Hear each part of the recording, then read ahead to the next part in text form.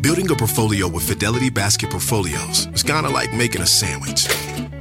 It's as simple as picking your stocks and ETFs, sort of like your meats and other toppings, and managing it as one big, juicy investment. Now that's pretty good. Learn more at fidelity.com/baskets. Investing involves risk, including risk of loss. Fidelity Brokers Services, LLC. Member NYSE SIPC.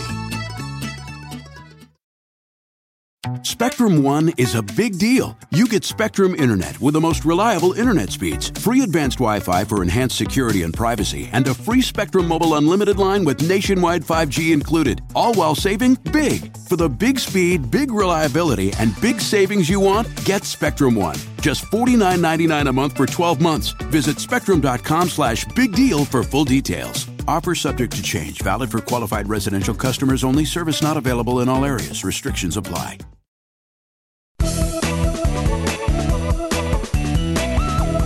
Well, hello, friends, and welcome back to Money Girl.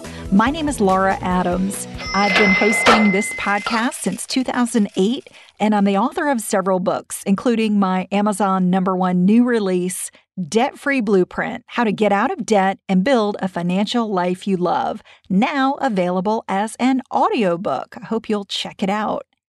And I hope wherever you're listening that you are staying warm. All of the cold temperatures around the country have just been amazing to me. I can't imagine being that cold. So maybe you're home, you're doing some organizing, you're thinking about the whole Marie Kondo craze of decluttering. And that's what inspired me to write today's show. And I also got a question about this topic. So let's start with that question. It came from Judy H. She's in San Diego, which I'm sure is not very cold right now. I love the weather in San Diego. Judy emailed me with a very common conundrum. She says, I have tax records going back eons. When I search online, I see a variety of answers for when to pitch them. But I'm going to trust you. How long do I need to keep financial paperwork? Judy, thank you for your question. I'm paraphrasing what Judy said there, but I really appreciate you. And I'm envisioning your home office looking like an episode on the Hoarders TV show. Just kidding. I've struggled with this issue too. I used to file everything and keep it way, way, way too long. So I completely understand what it's like to be drowning in paper and feeling a little uncertain about which financial documents to throw away. So we're going to cover this in depth today so you can get organized and declutter your financial life and your taxes. All of that is coming up in today's show, which is podcast number 579. 5 steps to declutter your finances and tax records. And before we get started, I want to remind you that you can send me your money questions or comments by leaving a voice message at 302-364-0308. I look forward to hearing from you. All right, so let's get into the 5 steps to clean up your financial and tax life. The first step is identify which financial records should be kept forever. So this is the bad news, is that there are some important documents that you really do need to keep as paper files. And the reason is they're impossible or very, very difficult to replace. So I'm going to give you a list of documents that you always need to keep, even if you have a digital copy. So you need to keep the original records of birth and death certificates, adoption papers, citizenship papers, military records, education records, marriage and divorce papers, immunization records, passports, Social Security cards, wills and trusts, medical directives, powers of attorney, and any documents with a raised seal and a notarized signature, and any important financial document that you can't get online. You're probably going to have to print it out. That's probably not a complete list, but that's all the documents that I can think of at this time that you really do need to hang on to. Now, some original records are for things that you just might need to keep for a brief period of time. So, for instance, any expensive assets that you own, such as real estate, vehicles, and investments, records on those should be kept for 7 years after the date that you sell them. So these might include real estate closing documents, receipts for capital home improvements. These are the big expenses that you have for your home that will affect the value. So maybe it's replacing the roof, installing a new air conditioning unit, or doing a remodel. Those things you really need to keep detailed records on because they're going to affect how much tax you have to pay down the road when you sell the home. You need to keep titles or deeds, promissory notes, refinancing documents, records on non-deductible IRA contributions, and documents related to gifted or inherited property. For those documents, again, you need to keep them for 7 years after the date you sell them in most cases. You want to consider keeping these vital original documents in a very secure place, maybe a bank safe deposit box. You can get a small storage box for less than about $100 a year at a local bank or a credit union. And if you have an attorney or a tax accountant, they may also be able to keep records for you. Another option is having a home safe or a filing cabinet that locks and that is fire and flood resistant. For added protection, you want to consider putting all of these important documents in an airtight plastic bag before storing them. So putting them in a Ziploc is another layer of protection for them. Also, you want to make digital copies of these documents and keep those digital copies stored in the cloud just in case the original gets destroyed. And I'll cover a lot more about digital filing in a moment. Okay, once you understand what paper you do need to keep, the second step to decluttering is to go as paperless as possible. Outside of those important documents that I just covered, the rest of your data and documents can be electronic, including your taxes. Going paperless or as paperless as possible is going to do a lot of great things for you. It's going to save space in your home. You're going to help the environment. You're going to keep your data and your documents safe from theft, fire, or water damage. I recommend eliminating all incoming paper, and I mean all of it. All bills, account statements, and receipts. You don't need them. If you do that, if you go paperless, you're going to drastically simplify your financial life and help prevent identity theft as well. So here's what you do. When you receive a paper document that you can easily find online, like a utility bill, a bank statement, or an insurance policy, don't keep them. There's just no reason to if you can get to them online. After reviewing the information, you want to destroy any document that contains your personal information and throw it away. You want to use a cross-cut shredder that turns it into confetti. Now, saying that, some financial institutions may only offer free access to online documents for a limited period of time. So if you do need those documents later on, they might not be available or you may have to pay for access, which is why it's easier just to save them as you go. So instead of getting that bank statement in the mail as paper, you can just download the statement and save it on your computer and save it to a backup. You want to continually pare down the paper that you receive each month. So every time you open your physical mailbox and you see something paper inside, make a note to create an online account or log on to your existing account or contact the merchant and request to go paperless whenever possible. If you get a lot of junk mail for pre-approved offers of credit or insurance that you do not want, you can go to optoutprescreen.com. Again, this is the official centralized website where you can choose to be removed from offered lists that are maintained by the nationwide credit agencies. Again, it's optoutprescreen.com. Remember that as you make the transition from paper to e-documents, you can always print out digital versions when necessary. And I don't want you to wait to go paperless until after you deal with your existing paper. So if you've got a ton of existing paper files like Judy does, don't wait. You just want to begin a paperless system now. You can worry about paring down your existing files later on. So just start now with what I call the zero accumulation rule. You want to create a streamlined digital system that's simple to maintain going forward. When you put a paperless system in place, what you're going to find is that you only need a very small drawer for your essential files. You're going to feel great about saving time, space, and cutting a ton of clutter in your home. All right, the third step is to use online bill pay. So once you're in a routine of processing your incoming documents digitally, then it's time to focus on your outgoing documents, such as your payments.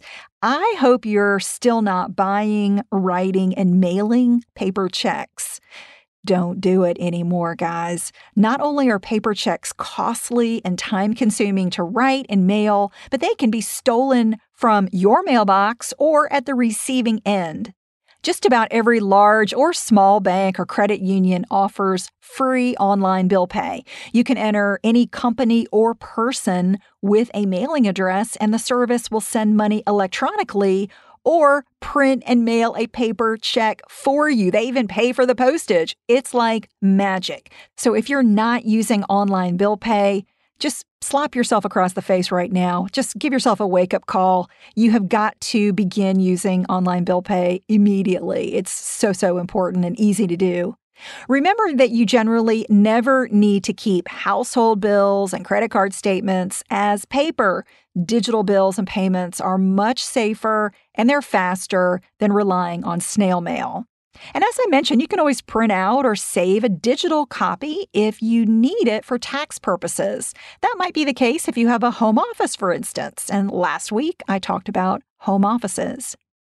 For your recurring bills, such as rent or a car payment, you can set up automatic payments or enter them manually every month if you like. Many banks can request e-copies of your bills, and then they act as a centralized hub for all of your necessary payments. I love it because at a glance, you can see all of your pending payments. You can see what your balance in your bank account will be after the payment is deducted, and then you can see the payment history for each of your bills. Another good thing to do is to create customized email alerts that inform you when a bill has arrived or to remind you about the bill due date. That's a really handy way to make sure that your bills get paid on time, so you eliminate any late fees and boost your credit score. Additionally, consider other transactions that you can put on autopilot, such as transfers to savings for an emergency savings account and automatic transfers for retirement contributions. Let technology give you a leg up so nothing falls through the cracks. Another key banking task that you can simplify is making deposits. If you can't get funds directly deposited into your account, deposit paper checks remotely. There's no need to make a special trip to the bank. Most bank apps have a remote deposit feature that allows you to use a mobile device to just snap a picture of the front and back of the endorsed check and hit the deposit button.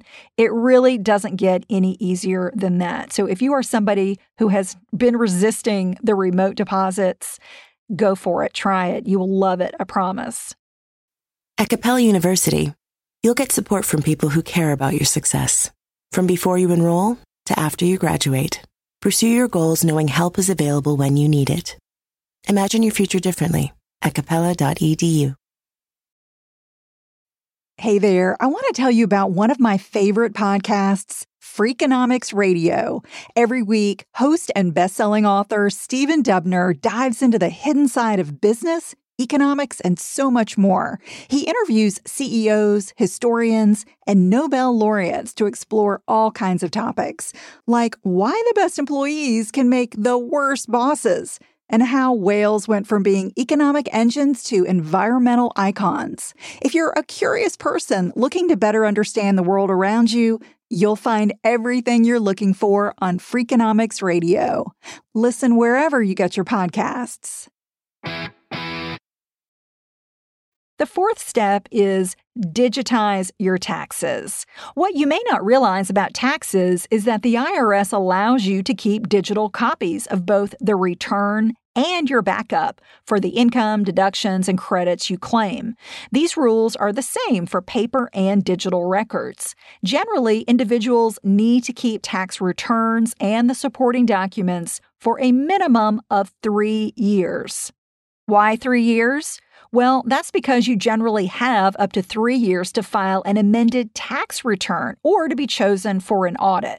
However, you can claim a loss for certain investments for up to 7 years. So my advice is that if you've got complicated transactions, such as the purchase or sale of investments or real estate, I recommend you hold on to a return for 7 years. Be aware that the IRS says that if they suspect fraud in your return, there is no statute of limitations for how far back they can audit you. So if you're an honest taxpayer and you're pretty darn confident that what's in that tax return is correct, I would say that keeping records for 3 years is sufficient.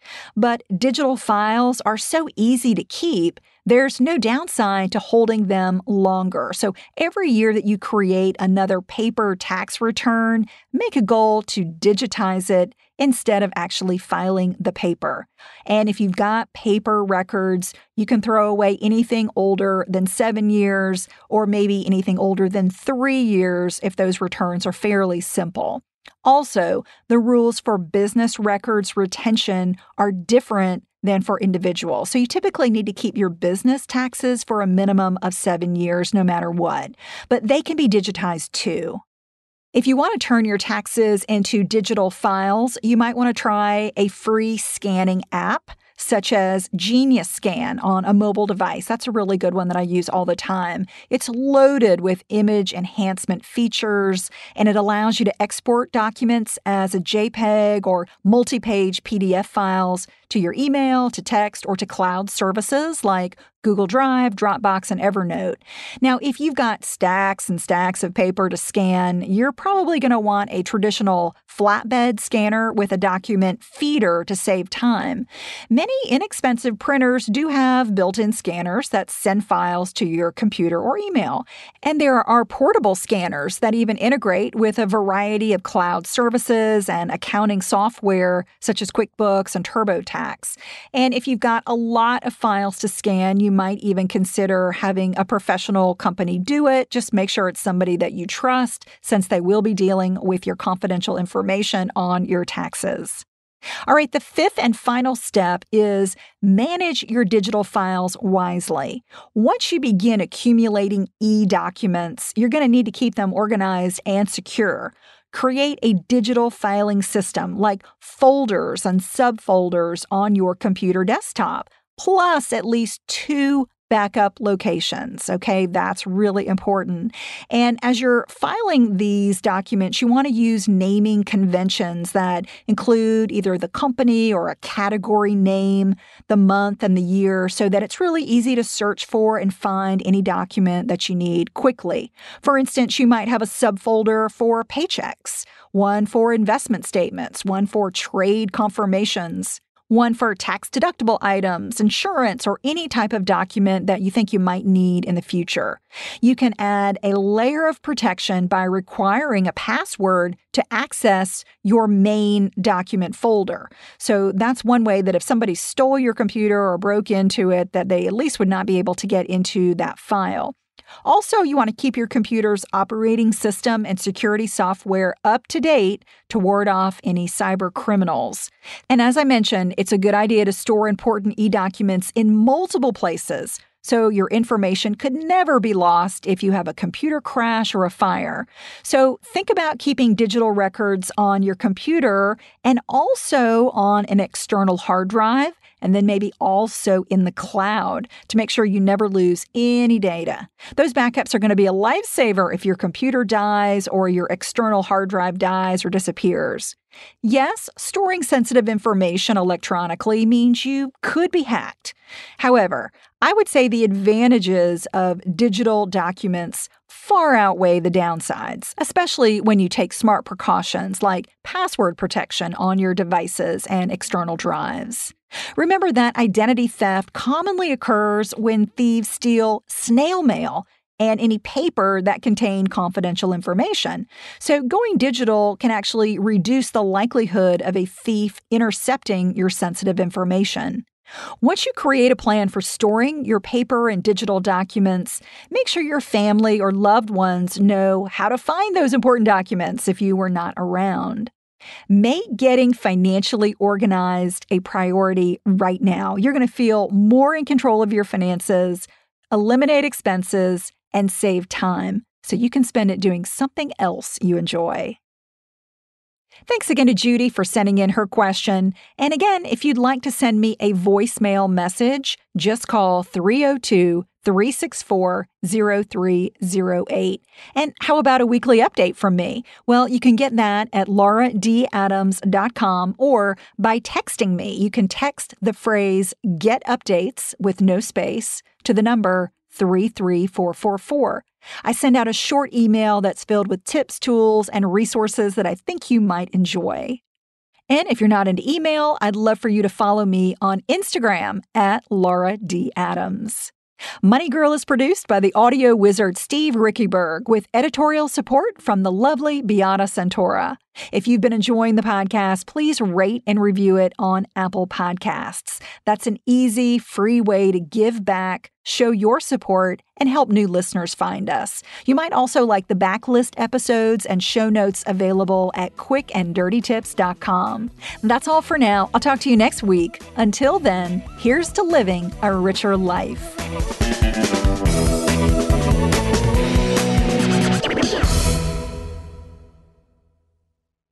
Sometimes it takes a different approach to help you unlock your true potential. With Capella University's game-changing FlexPath learning format, you gain relevant skills you can apply to your career right away. Earn your degree from an accredited university and be confident in the quality of your education. Imagine your future differently at capella.edu. Capella University is accredited by the Higher Learning Commission. Learn more at capella.edu/accreditation.